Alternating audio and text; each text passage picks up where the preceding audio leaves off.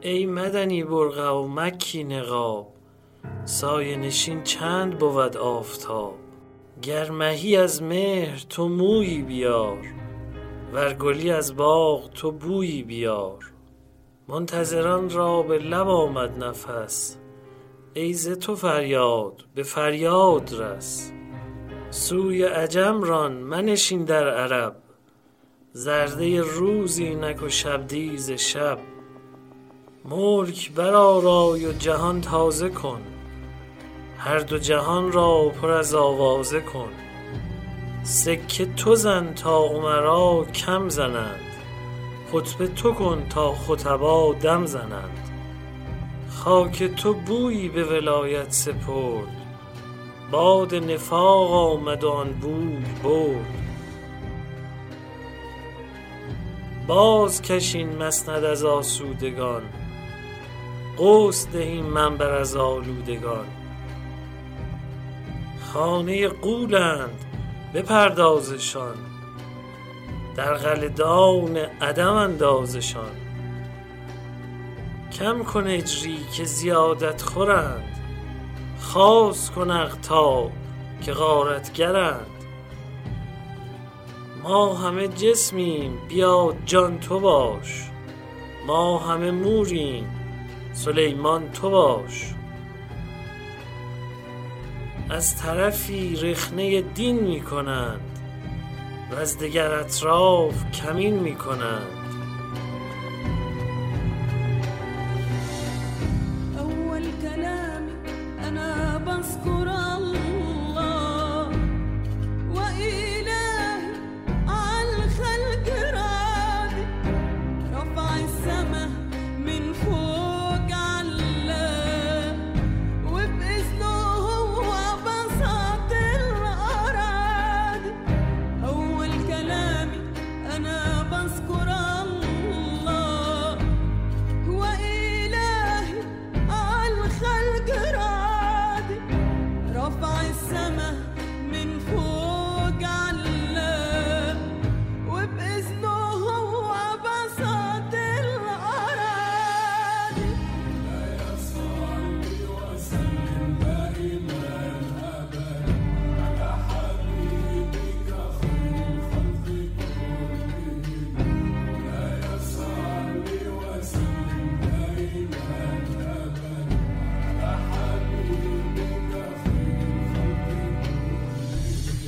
مولاي صل وسلم دائما أبدا على حبيبك خير الخلق كلهم.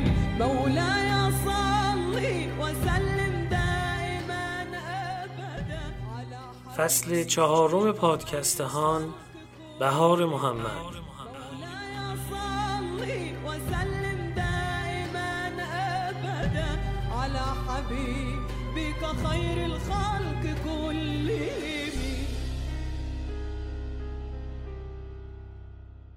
همراهان عزیزهان سلام.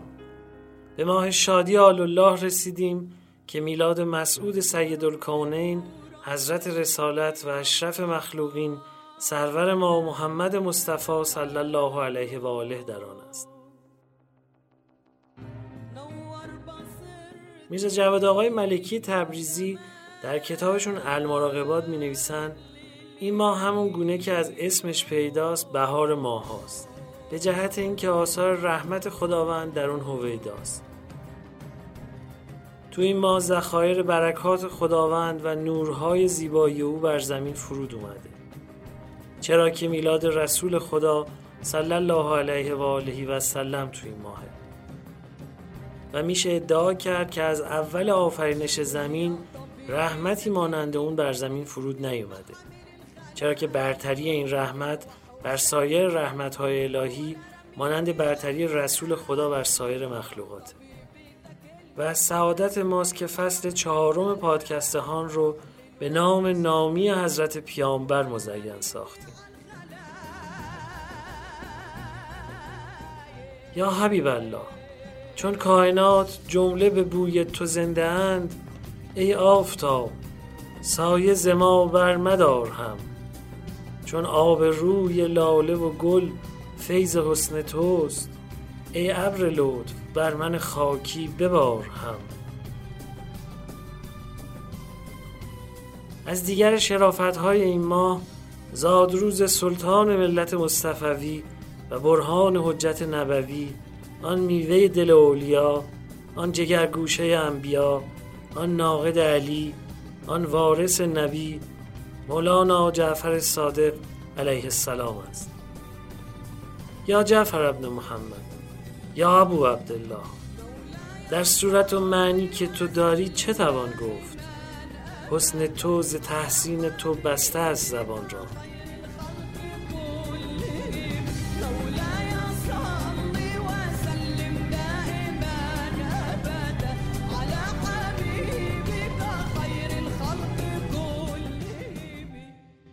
در برخی شب‌های ماه ربیع که کنارتون خواهیم بود، در بخش نخست سفارشات پیامبر اکرم به امیرالمومنین رو خواهیم شنید. سپس متنی تاریخی داستانی خواهیم داشت در معرفی واقعی اون روز. بخش تازه از این فصل به کارمون اضافه شده که گفتگو با صاحب نظران و اهل تحقیقه. بخش بعدی مخصوص بچه هاست، قصه هایی که تلاش میکنیم این بار با رنگ و بوی بیشتر به گوششون برسونیم. و در انتها روایت های رویایی از رویارویی شاعرانه با رسول خدا خواهیم شنید. ای رسول خدا، گر آشکار کنم در جهان نمی گنجد محبتی که مرا از تو در دل تنگ است.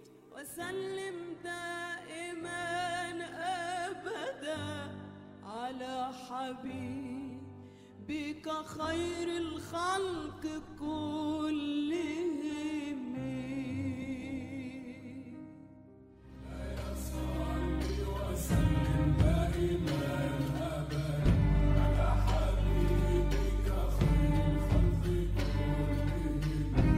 لا يصلي وسلم دائما أبدا على حبيبك خير الخلق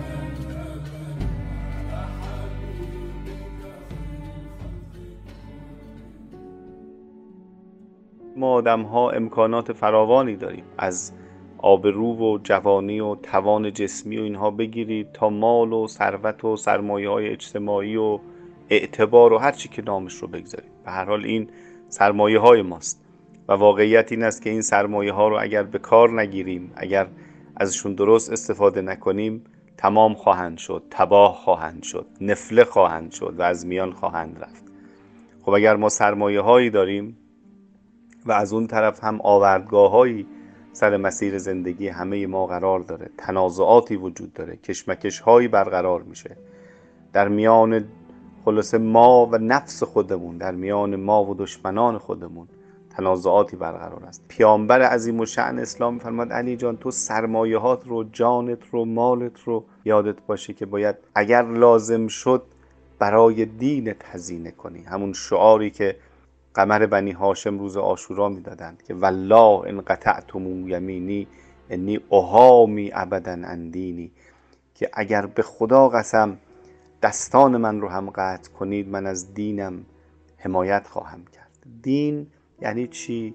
یعنی اون مجموعه‌ای که انسان رو به حیات انسانی خودش بنا بوده برسونه، یعنی اون منش‌ها و بینش‌هایی که به انسان حقیقت وجود رو عنایت میکنه، حیات طیبه رو کرامت میکنه. نکنه یه وقتی در بزنگاه‌ها و آوردگاه‌ها، در اون جاهایی که دشمنان چه به لحاظ جنگ و مواجهه سخت نظامی، چه در عرصه‌های دیگر شبهات چه در برابر ما سفارایی کردن، نکنه گوشه عافیت انتخاب کنیم.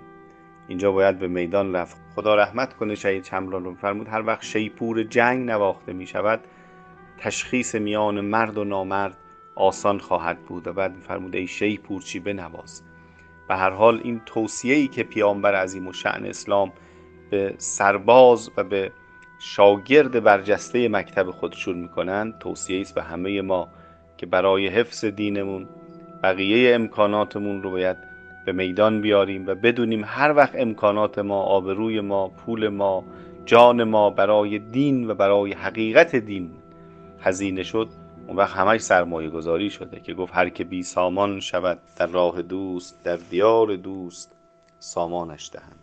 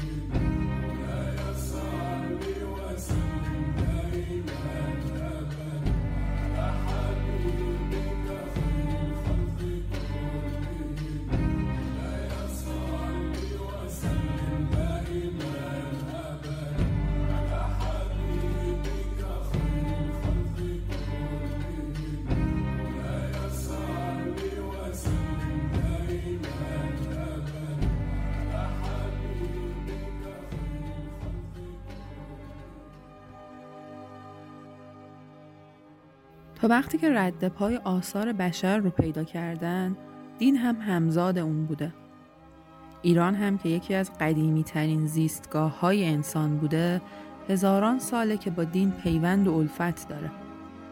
اوستا که قدیمی ترین کتاب دینی به جا مونده از تاریخ باستانی ایرانه، منطقه ری، جنوب تهران کنونی یعنی.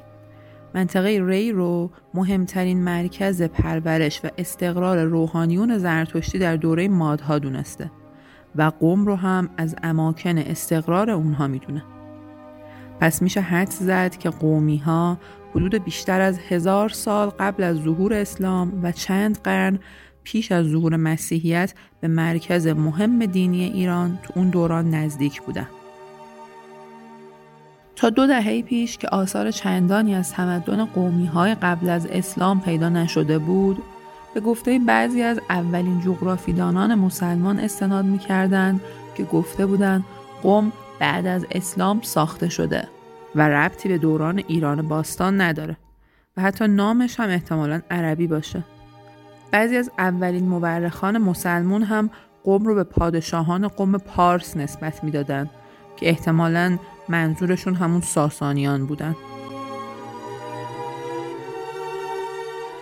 اما با حفاری‌هایی که از اوایل دهه 80 اطراف مسجد جمکران شروع شد، باستانشناسان پرده از تاریخ 7000 ساله قم برداشتن و مشخص کردند که حتی قبل از هجوم آریایی‌ها قم و جمکران محل سکونت و بتپرستی اقوام زیادی بوده و پرستشگاه‌هایی هم داشتن.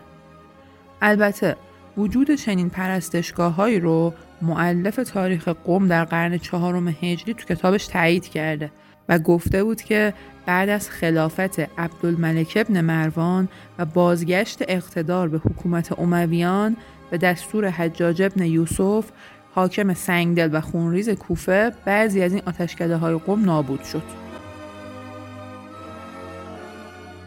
الان دیگه با اطمینان بالایی میشه گفت که قم از مراکز مهم مذهبی ایران باستان بوده و قدمت دین و روحانیت دینی تو این منطقه به بیشتر از 7000 سال میرسه.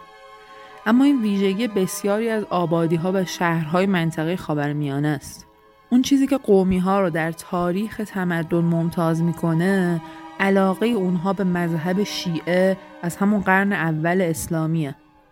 جوری که قم از قرن 2 اسلامی به یکی از مراکز مهم استقرار شیعیان و تحصیل و فعالیت محدثان و عالمان شیعه بدل شده بود. عبدالجلیل قزوینی رازی، فقیه و متکلم بزرگ شیعه تو قرن 6 هجری، تو کتاب مهمش یعنی النغز به روایت‌های زیادی اشاره کرده در مدح شهر قم و شیعیان اون که از طرف امامان شیعه بیان شده. اما چی شد که قومی‌ها با وجود فشارهای زیاد دو تا سلسله اموی و عباسی تونستن مذهب شیعه رو بپذیرن و از اون دفاع کنن؟ محققان بر این باورن که چون شهر قم در زمان خلیفه دوم به دست ابو موسی اشعری و قبیله اون فتح شد، از همون اول با برخورد خوبی که اشعری‌ها با اهل این شهر داشتن به این قبیله گرایش پیدا کردن و چون بخش مهمی از اشعری‌ها حامی امام علی علیه السلام و فرزندان اون بودن، این علاقه به اهل قم هم منتقل شد.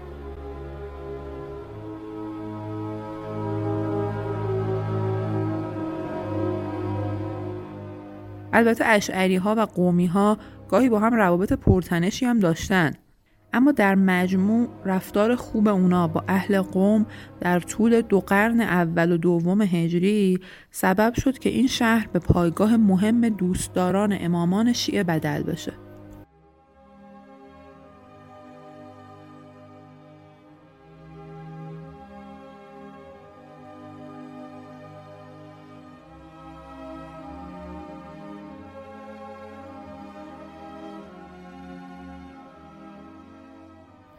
ده نفر از اعضای قبیله اشعری که دیگه ساکن قم محسوب می شدن در زمره یاران و راویان و شاگردان امامان شیعه بودند و در اوایل دوران غیبت هم محدثان بزرگ این شهر مثل ابن قولوی و ابن بابوی و پسر شیخ صدوق از نخستین تدوینگران سخنان ائمه بودند که آثارشون منابع اولیه شیعه محسوب میشه. 2 کتاب قدیمی تاریخ قم و النغز که در قرون 4 و 6 تألیف شده به روایتی از امام جعفر صادق علیه السلام در مدح اهل قم اشاره کردند که امام بر اهل قم سلام و رحمت فرستاده و گفته که این شهر حرم من و فرزندان منه.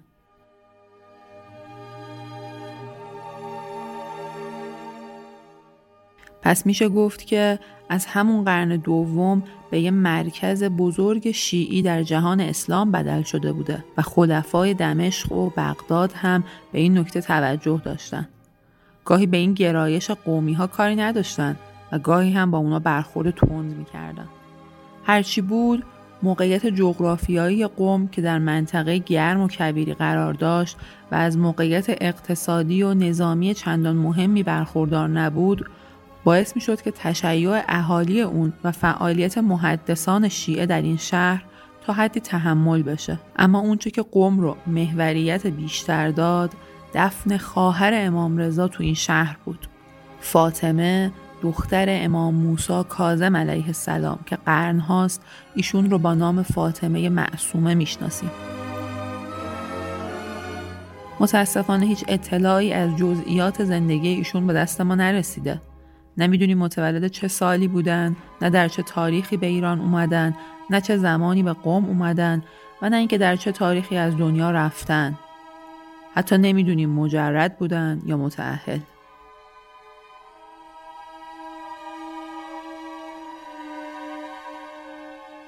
همه اون چیزی که بر اساس برخی روایات معتبر در منابع اولیه میتونیم بگیم اینه که ایشون جایگاه مهمی از نظر امامان داشتن و بعد از سفر اجباری برادرشون امام رضا علیه السلام در اولین ماه‌های قرن 3 هجری ایشون هم از مدینه به سمت ایران حرکت کرده و در اثر بیماری در قم از دنیا میرن.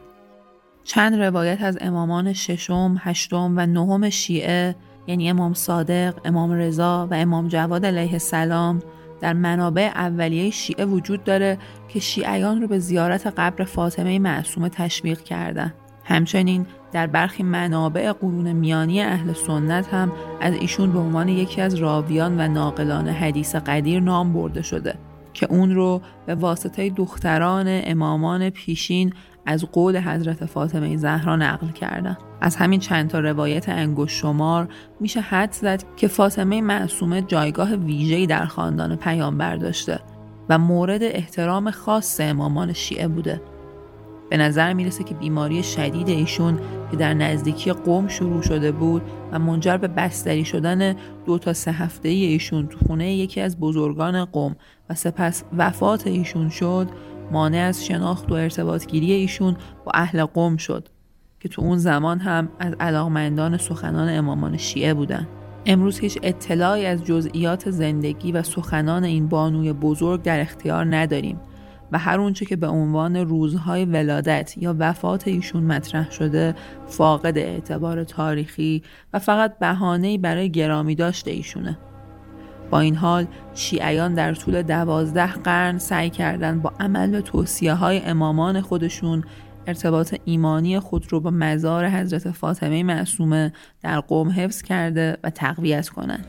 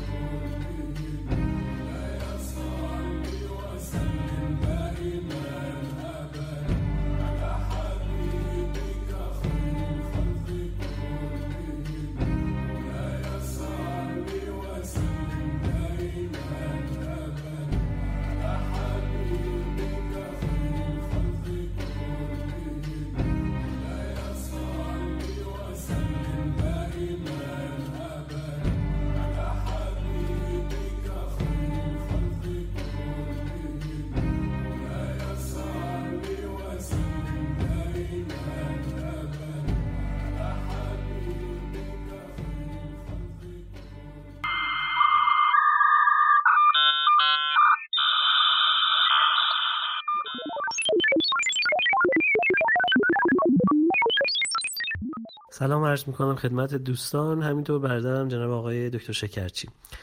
به عنوان سوال برای اولین بخش میخواستم از محضرتون سوال کنم که آیا این تصویری که از برخورد جامعه عرب با زنان داریم که دختران خودشون رو زنده به گور میکردن یک تصویر کاملی هست؟ یعنی این که میخواستم بپرسم بالاخره اگه همه دخترشون رو زنده به گور میکردن خب این زاد و ولد در این جامعه چطور بوده؟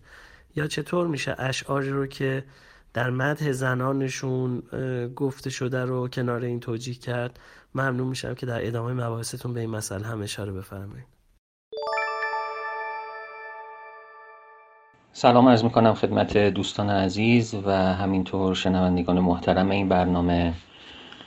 ما در نوبت قبل درباره جایگاه زنان و همینطور مسئله زنده به گور کردن دختران صحبت کردیم، اما میخوام اشاره کنم به این که این تصویر از وضعیت زنان اگر ما فقط به همین اکتفا بکنیم طبعا تصویر کامل و جامعی نیست و مایلم به این نکته اشاره بکنم که ما با یک وضعیت پارادوکسیکال مواجه هستیم و این رو نباید از نظرمون دور نگه داریم که در عین حالی که به خاطر وضعیت‌های ساختاری و همینطور شرایط اقتصادی و روابط و شبکه روابط بین قبایل اون رفتار با دختران و زنان انجام می شده و صورت می گرفته، ما شواهدی رو و معرف‌هایی رو داریم مبنی بر اینکه در موقعیت‌هایی توجه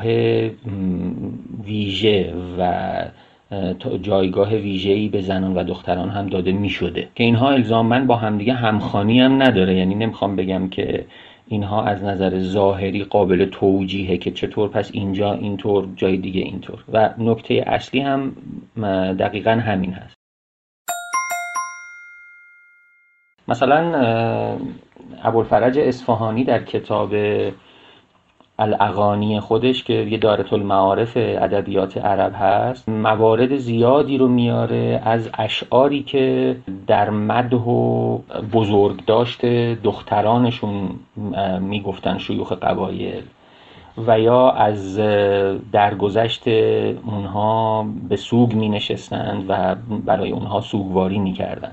و نکته جالبتر این هست که این نکته بسیار میتونه معرف جالبی باشه، این که کنیه بعضی از این افراد چون علاوه بر نام واقعی خودشون معمولاً رایج بوده و هست که کنیه ای رو انتخاب می‌کردن که این کنیه ها بعضیا کنیه های از پیش تعریف شده است، مثلا هر نامی کنیه مخصوص به خودش رو داره و بعضی از کنیه ها هم بر اساس اسم فرزندان تعریف میشه. ما در میان بعضی از مردان عرب حتی شناخته شده و معروف کنیه هایی رو میبینیم که به نام دخترانشون شکل گرفته و اون رو به عنوان پدر اون دختر میشناسن.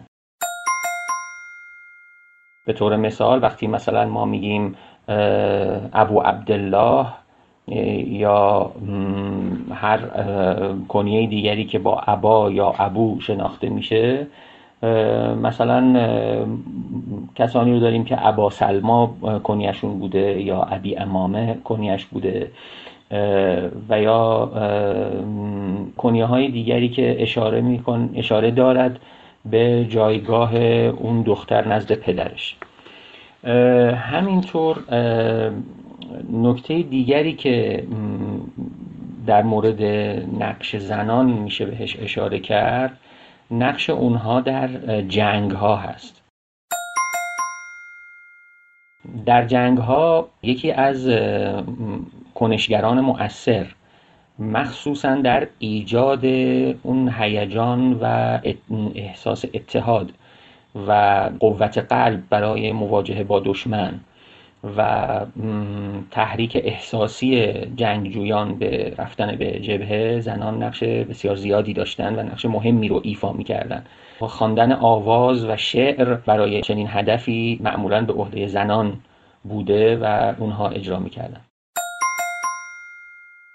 علاوه بر اون ما باز در الاغانی ابوالفرج اصفهانی روایت‌هایی رو مشاهده می‌کنیم مبنی بر این که زنان آزادی عمل هم تو در بعضی موارد داشتن و حتی آزادی عملی که زنان شهرنشین امروزی در همون جوامع ممکنه نداشته باشن و اون هم به طور مثال به خواستگاری رفتن زنان برای مردان هست. به این معنا که بعضی وقتها زنان می آمدند و مخصوصاً دختران توانمند، متمول و اینهایی که جایگاه اجتماعی پذیرفته شده‌ای دارن، اینها با اسب خودشون می آمدن و در روبروی چادر مردان جوان به شعرخوانی و رجزخوانی و نمایش قدرت و سکونت و وضعیت خودشون می پرداختن تا بتوانند توجه اون مردان رو برای ازدواج جلب بکنن. همه اینها شواهدی دال بر این هست و من فکر میکنم که اینها میتونه همچنان مقوم اون فرضیه‌ای باشه که اشاره کردم که حتی توجه به زنان تابعی از اون جایگاه هر قبیله و توازنیه که بین اون قبیله و سایر قبایل برقرار میشده و به همین خاطر طبعاً به زنان جایگاه تبعیت میداده، اما این به معنی تبعیت مطلق و وضعیت یکسان برای همه زنان نمیتونسته به شمار بره. از اینجا میخوام اشاره کنم به یه موضوع دیگه‌ای و اونم پارادوکسیکال بودن حتی وضعیت خود مردان. ما در مباحث جامعه شناسی سنخ شناسی هایی رو میبینیم در تمایز میان جوامع مدرن و پیشا مدرن.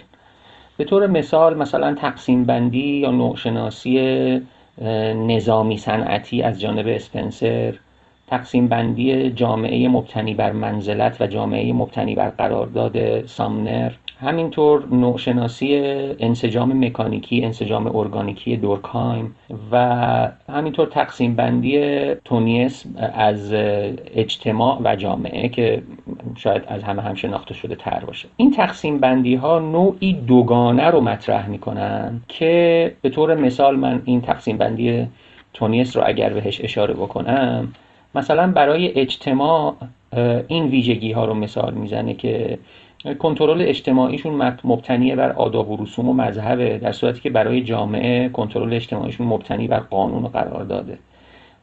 اونا حوزه جغرافیاییشون معمولا روستاست، جامعه مبتنی بر شهره. نهادهای اصلی در اجتماع خانواده است، اما نهادهای اصلی در جامعه دولت و اقتصاده. تمایز اجتماعی در اجتماع کمه اما در جامعه زیاده. روابط اجتماعی بیشتر مبتنی بر آشنایی و نزدیکیه، اما در جامعه روابط بیشتر غیر شخصیه. همینطور در اجتماع نگرش به افراد بیشتر مبتنی بر اون هویت جمعی و وابستگی افراد به گروه یا اجتماعه، اما در جامعه ما بیشتر نوعی فردگرایی و استقلال فرد رو مشاهده میکنیم. این ویژگی هایی که اشاره کردم رو ما در تقسیم بندی هایی که دیگران هم مطرح میکنند میبینیم، یعنی تقریبا نوعی شباهت از نظر تئوریک بین نظریه پردازان مختلف قابل مشاهده است. خب بر اساس این تقسیم بندی نظری ما اگر بیایم جامعه قبیله‌ای رو بخوایم مطالعه بکنیم، خب شاید بتونیم بگیم عمدتاً در دسته‌بندی اجتماع قرار میگیره یا همون گماینشافت که تونیس مطرح میکنه. اما در عین حال ما همون وضعیت پارادوکسیکال رو در اینجا هم مشاهده میکنیم. مثلا در اون نگرش به فرد که اشاره میشه که فرد در اینجا مستقله و نوعی فردگرایی وجود داره و در مقابل در جوامع یا در اجتماع یا جوامع پیشا مدرن بیشتر هویت جمعی مطرحه و وابستگی به گروه یا اجتماع اولویت داره. ما این وضعیت متناقض و پارادوکسیکال رو در این زمینه به وضوح در جوامع بدوی و در اجتماعات قبیله‌ای مشاهده می‌کنیم. به این معنا که خب ما یه ساختار قبیله داریم و اشاره کردیم که در اینجا ساختار خویشاوندی اهمیت داره و اون ارتباطات نسبی و سببی اهمیت داره و قواعد مختلفی رو بهش اشاره کردیم که فرد باید از اونها تبعیت کنه و پیروی کنه. اما در عین حال افراد در اینجا این امکان رو دارن و این ویژگی رو دارن که در یه جاهایی اتفاقاً بسیار بسیار مستقل‌تر از اون چیزی که در جوامع جدید رفتار میکنند اونها رفتار کنند. به این معنا که خیلی وقتها ممکنه که افراد بر نظم موجود در قبیله اعتراض کنن و از اون نظم بیرون بزنن و حتی به خودشون اجازه بدن که برخلاف اون عمل بکنن و نوعی بیشتر حالت سرکشی هم حتی ممکنه شناخته بشه و حتی در اون نظام ارزشی یا اون کدهای شرافتی که بهش اشاره کردم ما یک عنصر رو داریم به نام زیر بار نرفتن یا ابا بهش گفته میشه با همزه. به این معنا که خود این زیر بار نرفتن و نپذیرفتن هر موضوعی از جانب دیگران این به عنوان یک ارزش تلقی میشه و به همین خاطر خیلی وقتها مردان این اجازه رو هم به خودشون میدن که سرکشی بکنن و اون کاری رو که فکر میکنن باید انجام بدن. در نتیجه ما این وضعیت پارادوکسیکال رو که مشخصاً من دارم درباره فردگرایی بهش اشاره میکنم، ما در عین حالی که در یک اجتماع جمع گرایانه علی‌الظاهر داریم درباره اون صحبت میکنیم، اما عناصر بسیار برجسته‌ای از فردگرایی و استقلال فردی هم در این ساختار مشاهده میشه.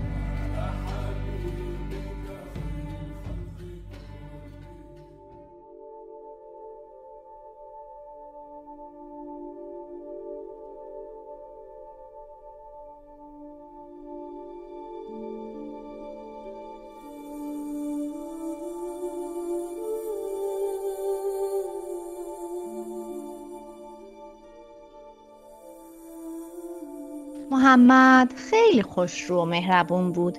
همیشه روی صورتش لبخند داشت، به همه کمک میکرد و اگه حتی توی بازی به بچه ظلم میشد یا بزرگتر اذیتش میکردن، سری میرفت سمت اونی که مظلوم بود و از دلش در می آورد.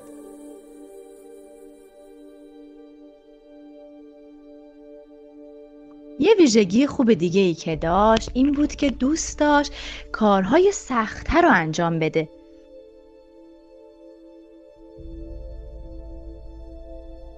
مثلا هر وقت با مامان حلیمه می رفتیم خرید، اصرار می کرد که یه وقت مامان حلیمه وسایل سنگین رو بلند نکنه. خودش با اینکه کوچولوتر از ما بود اما بارهای سنگین رو از ما می گرفت.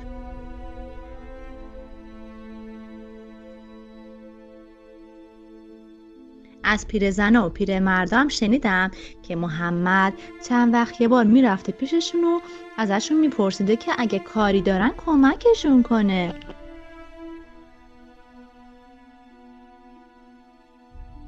از طرفی وقتی که میخواستیم غذا بخوریم هیچ وقت مثل بقیه بچه ها دنبال غذای بیشتر و خوشمزه تر نبود.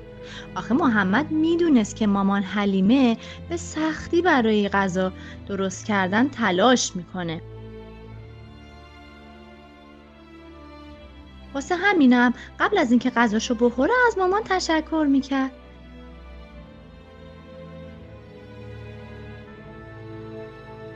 تازه هیچ وقت قبل از اینکه مامان لب به غذا بزنه غذا نمیخورد.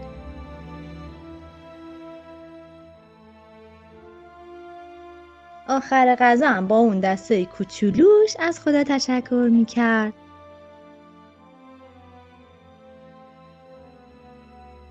از خدا میخواست که بارون بفرسته تا زمین کلی غذا به ما بده، ما بتونیم سیر بشیم.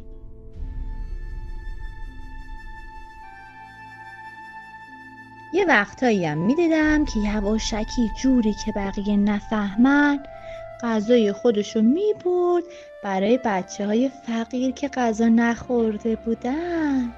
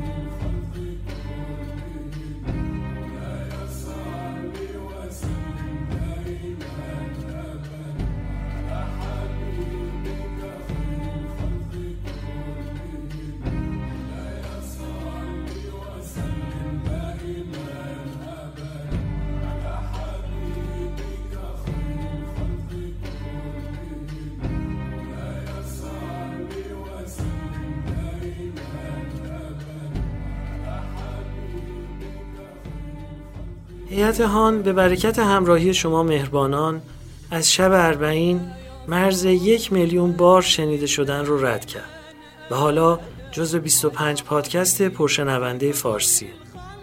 خوشحال میشیم که شنیدن هان رو به دوستان و بستگان خودتونم توصیه کنید و بگید که از راه صفحه هان در روبیکا، تلگرام و اینستاگرام و با یکی از پادگیرها مثل کست باکس و اپل پادکست و گوگل پادکست، انکر و اسپاتیفای پس از جستجوی عبارت هان ما رو پیدا کنند و بشنوند. خوشحال میشیم نقطه نظراتتون رو در شبکه‌های اجتماعی به آگاهیمون برسونیم و کسانی که دوست دارن در بهتر شدن برنامه نقشی داشته باشن یا با ما همکاری کنن، چه در نوشتن و برخوانی یا هر طور دیگه‌ای که دلشون میخواد، به صفحه ما پیام بدن تا بتونیم همدیگر رو پیدا کنیم و با هم آشنا بشیم. هان توسط گروه پادکست های همیشه در میان تهیه شده و شرکت دادگستر عصر نوین با نام تجاری های وب صاحب امتیازشه.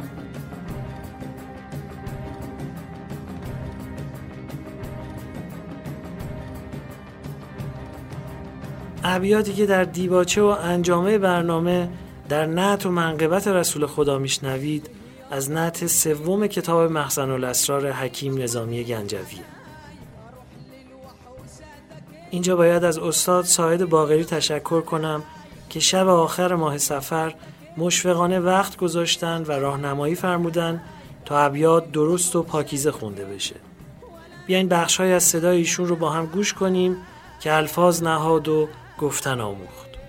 ما داریم میگیم دستت رو برآور، همونجوری که تو حرف زدن میگیم دیگه، دستتو بلند کن به دعا، نمیگیم دستتو بلند کن به دعا. آیه بنکدار ببینید همون محلای آکسان تغییر که میدین تنوع هم تو خوندن پیش میاد. اینا باعث میشه متنوع میشه نحوه خوندنمون و الا نحوه خوندنمون مونوتون و یک نواخت شنیده خواهد شد اگر این آکسان گذاری ها رو، یعنی آکسان گذاری ها فقط به داده فهم معنی نمیرسند بلکه به داده مونوتون نشدن و یک نواخت نشدن هم میرسند. سفارش‌های پیامبر اکرم به امیرالمومنین رو بر پایه درس گفتارهای گرانسنگ مرحوم حاج آقا مجتبی تهرانی با توضیح آقای علی سرلک شنیدید. مهمان این برنامه ما برادرم آقای احمدی شکرچی بودند. نقل قصه با خانم سمیرا خانزادی بود و من محمد حسین بنکدار تهرانی به همراهی یارانم در گروه پادکست های همیشه در میان میزبان شما عزیزان هستم در فصل 4 پادکست هان بهار محمد.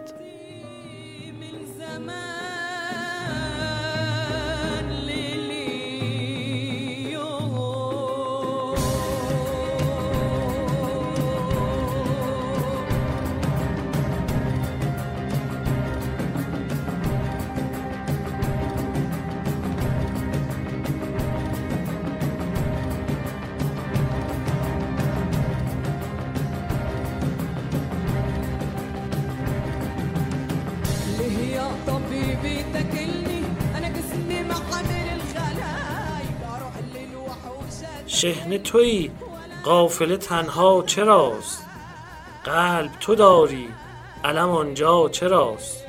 570 بس ایام خواب، روز بلند است به مجلس شتاب. خیز و بفرمای سرافیل را، باد دمیدن 2 قندیل را. خلوتی پرده اسرار شو، ما همه خفتیم تو بیدار شو. زافت این خانه آفت پذیر، دست برآور همه را دست گیر. هرچه رضای تو به جز راست نیست، با تو کسی را سر واخواست نیست. گر نظر از راه عنایت کنی، جمله مهمات کفایت کنی. دایره بنمای به انگشت دست، تا به تو بخشیده شود هرچه هست. با تو تصرف که کند وقت کار، از پی آمرزش مشتی غبار. از تو یکی پرده برانداختن، و از 2 جهان خرقه در انداختن. مغز نظامی که خبرجوی توست، زنده دل از غالیه بوی توست. از نفسش بوی وفایی ببخش، ملک فریدون به گدایی ببخش.